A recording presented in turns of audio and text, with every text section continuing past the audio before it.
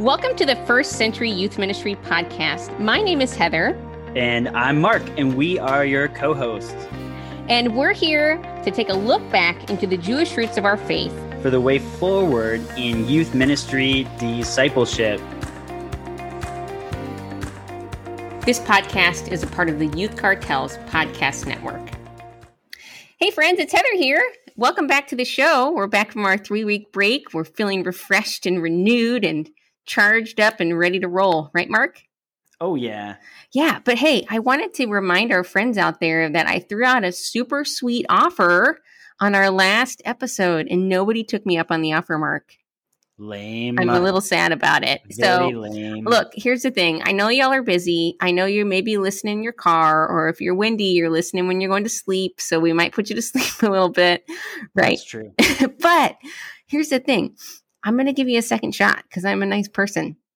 So I said that if you write us a review and if you send us a screenshot to firstcenturyyouthministry@gmail.com, or if you tag us on one of our social media pages on Twitter or on Facebook and let us know about it, then I'm going to send you a free book of mine. As long as you live in the United States, I could totally do it, right? And so if you don't live in the U.S., that's a little bit of the shipping charges are a little high, Mark. Did you know that? Yeah. A little bit. If you don't live in the U.S., I'll sing you a song in our Facebook group. I like it. And it will be from The Little Mermaid, since that came up in our cohort. Yeah, today. It did.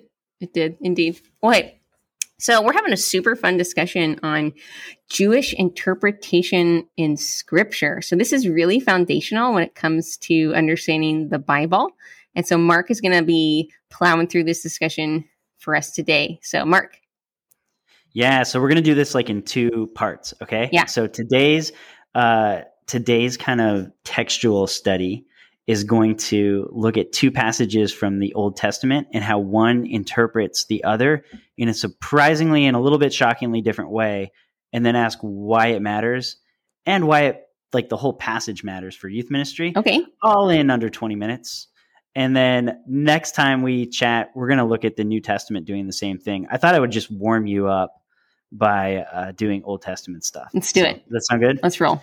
All right. So if you turn to 2 Samuel 24, David does a big no-no. He takes a census. He counts all of his armies and chariots and guys and like everyone that he's got on the chessboard. Yeah. And that's like a big no-no for the Hebrew kings. You're not supposed to count your might like Pharaoh. You're supposed to rely on God. Yahweh. Yeah. Right? But as we read, like, watch this.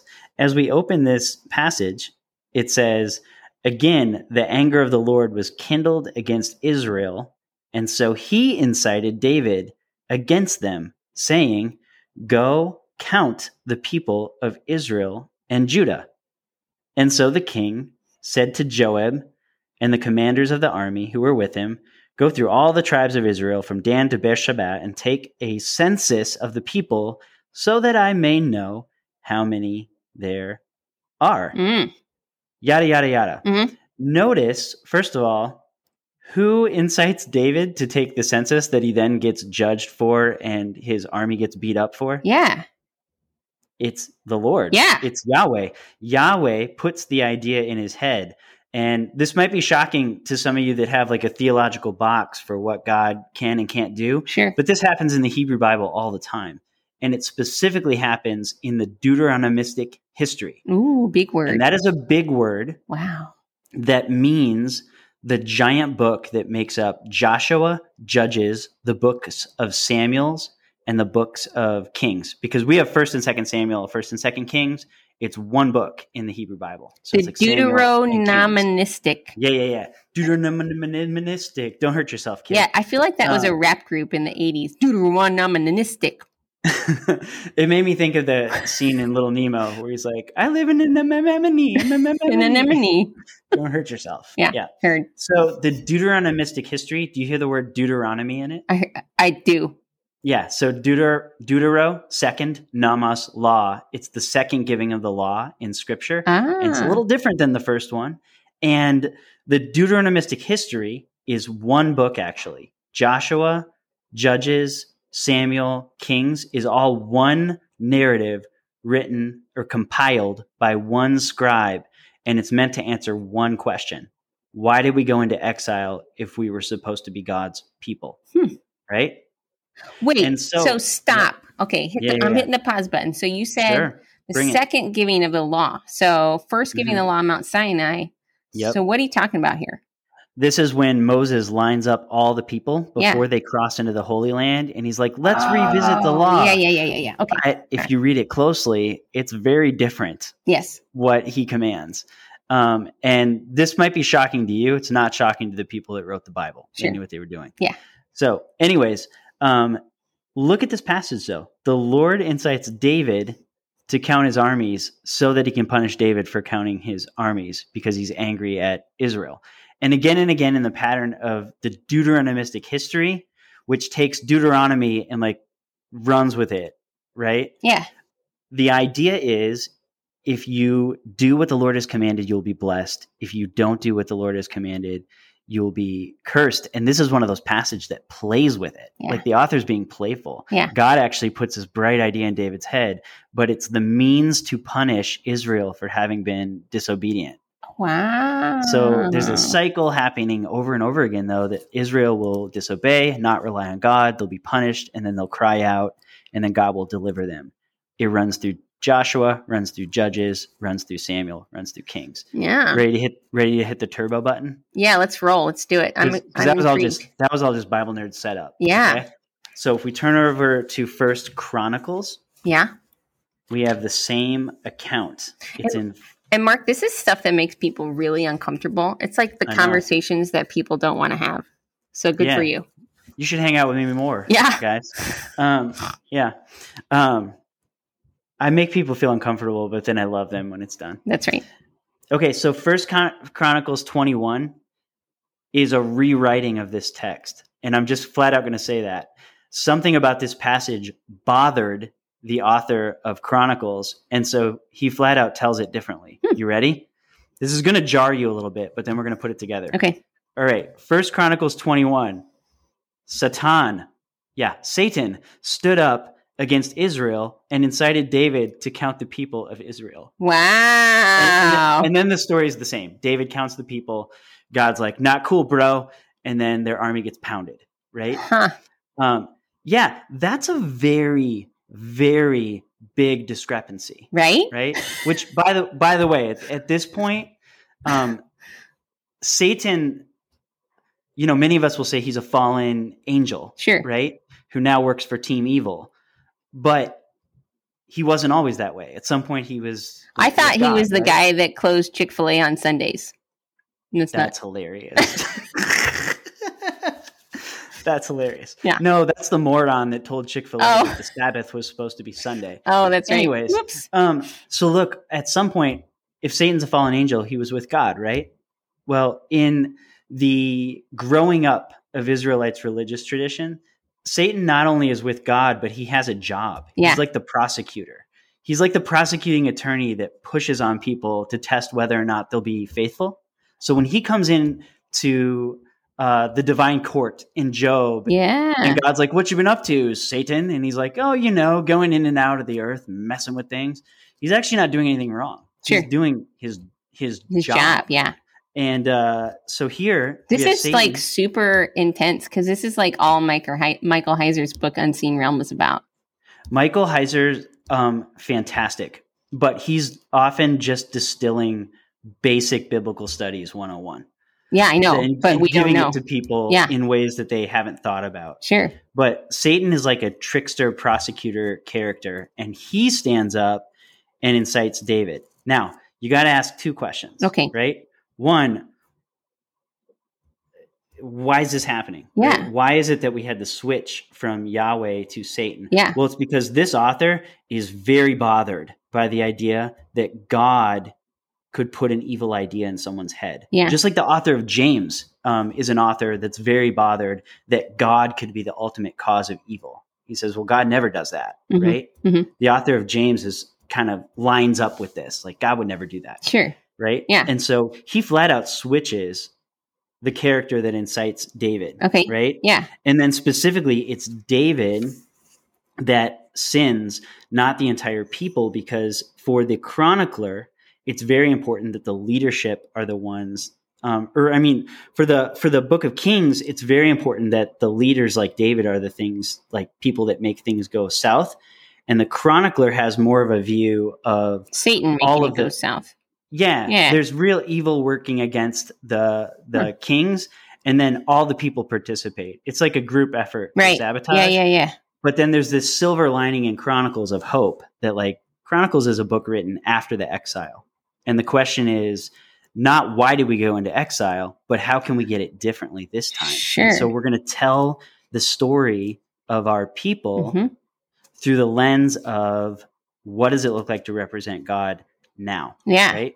And there's all sorts of hints of that through Chronicles. Yeah. None of that's the point, though. There's 2 points we ought to land on. Okay. The first is that this is a clear case, you cannot deny it, where an author is reinterpreting an older story, and they're both in your Bible. Sure. This is the beauty of Judaism, right? The Western Christian mind says, no, well, which is it? Yeah. The Jewish mind says, not important. We have both stories. Yeah. Wow. And here they are. We're going to set them both in front of you. Yeah. And you can discuss them as you like. Wow. Right? And that's the Jewish mindset. Yeah. The second thing that I want to encourage youth pastors with is a lot of times we do this. We're tempted towards census, and it's a clear no-no in the Bible. Like, it seems to be that for God's king, placing your power in what humans look at is not the way to go. Yeah. Right? Placing the idea of the success of your ministry or your group in the metrics that people ask you for. How many conversions, how many baptisms, how many kids are coming up to youth group. Sure. It seems that both Yahweh and Satan agree it's a bad idea to play the numbers game. Yeah. That instead place your might as a youth pastor in the Lord. Yeah. Not in all those other metrics. And I think we've said it time and times again, but like, what does it look like to love the kids that show up well and to play the best game of youth ministry you can with the kids God's given you to serve. Right? Yeah, that's true. I think Mark and I, we've talked about this, that, we both led big youth ministries, and then we've led really, really small youth ministries. And, the last youth ministry I led in Indiana was like the smallest one I've ever led. And, but the depth of love that I had for those kiddos and the leaders' depth of love was really genuine and really real. And I know the kids felt that.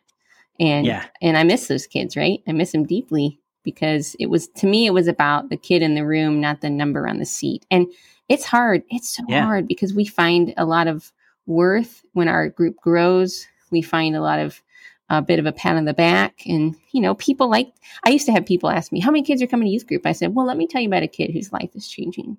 And I would try to flip the narrative towards life transformation instead of numbers as success. But everyone will bring you the wrong questions. They will want to know your board will want to know the numbers. Yeah, for sure. Kind of constantly. Yeah. To maybe cross a line I shouldn't.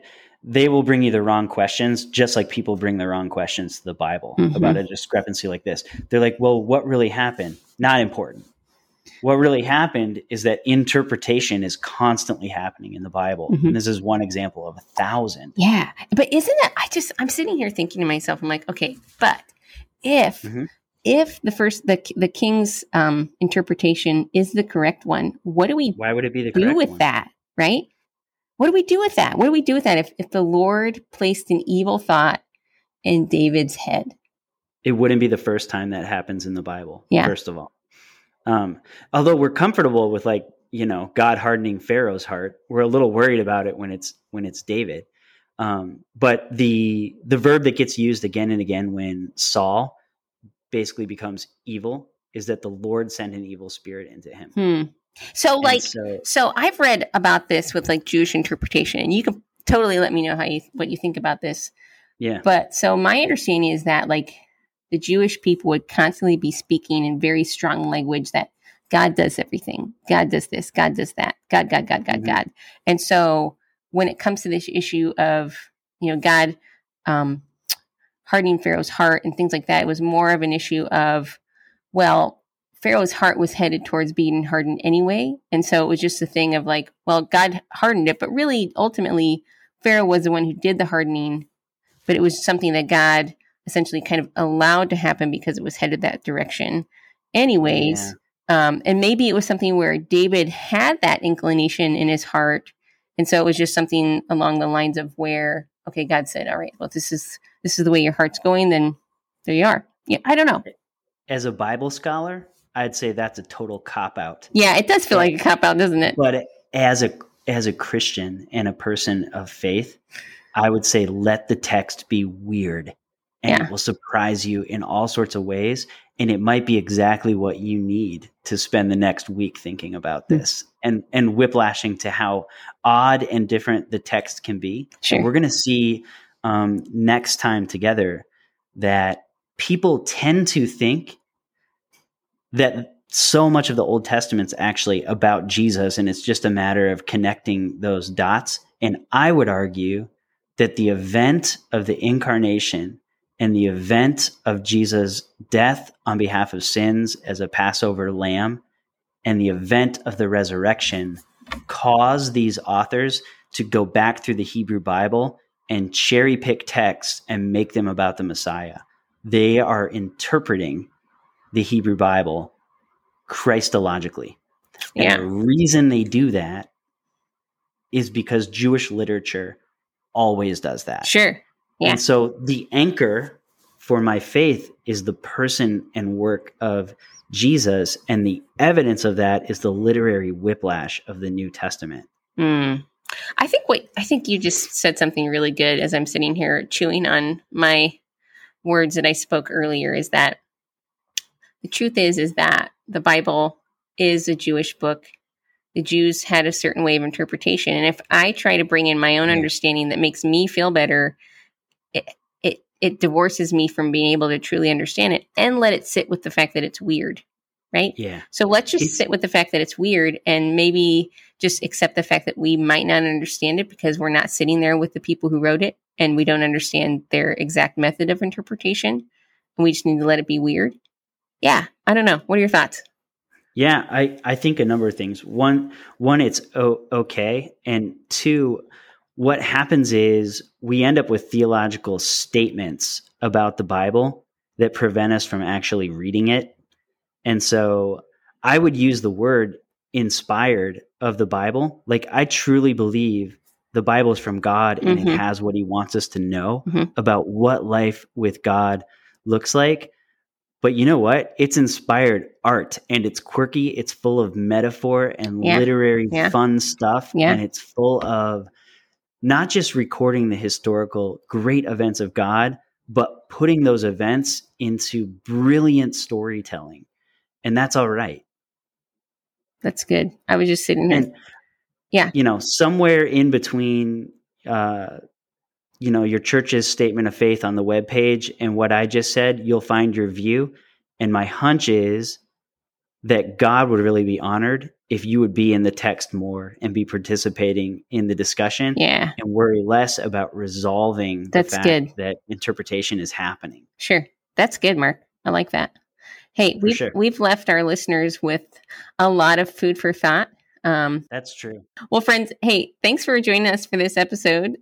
We are so glad that you have hopped back on here with us after our short break. If you haven't yet, please check out the book First Century Youth Ministry. I'm actually going to be at the Women in Youth Ministry Conference in Indianapolis. So if you're going, look for our booth. We'll be there on Friday and come say hi. We'd love to meet you in person. And then I'm not going to be there because, you're not a woman. That'd be awkward, right? Like if you walked in and you're like, hey, I'm here. And they'd be like, no. When you asked if I was interested, I was like, I can think of 1,000 ways that could be weird. You would not want to go. Yeah, sure. I get it. It's all good. Sorry. Anyways. Yeah. And also go check out our Facebook group. We'd love for you to join us there. So friends, thanks for joining us on this episode of the First Century Youth Ministry Podcast. And we'll see you next time. Bye. Bye, everyone.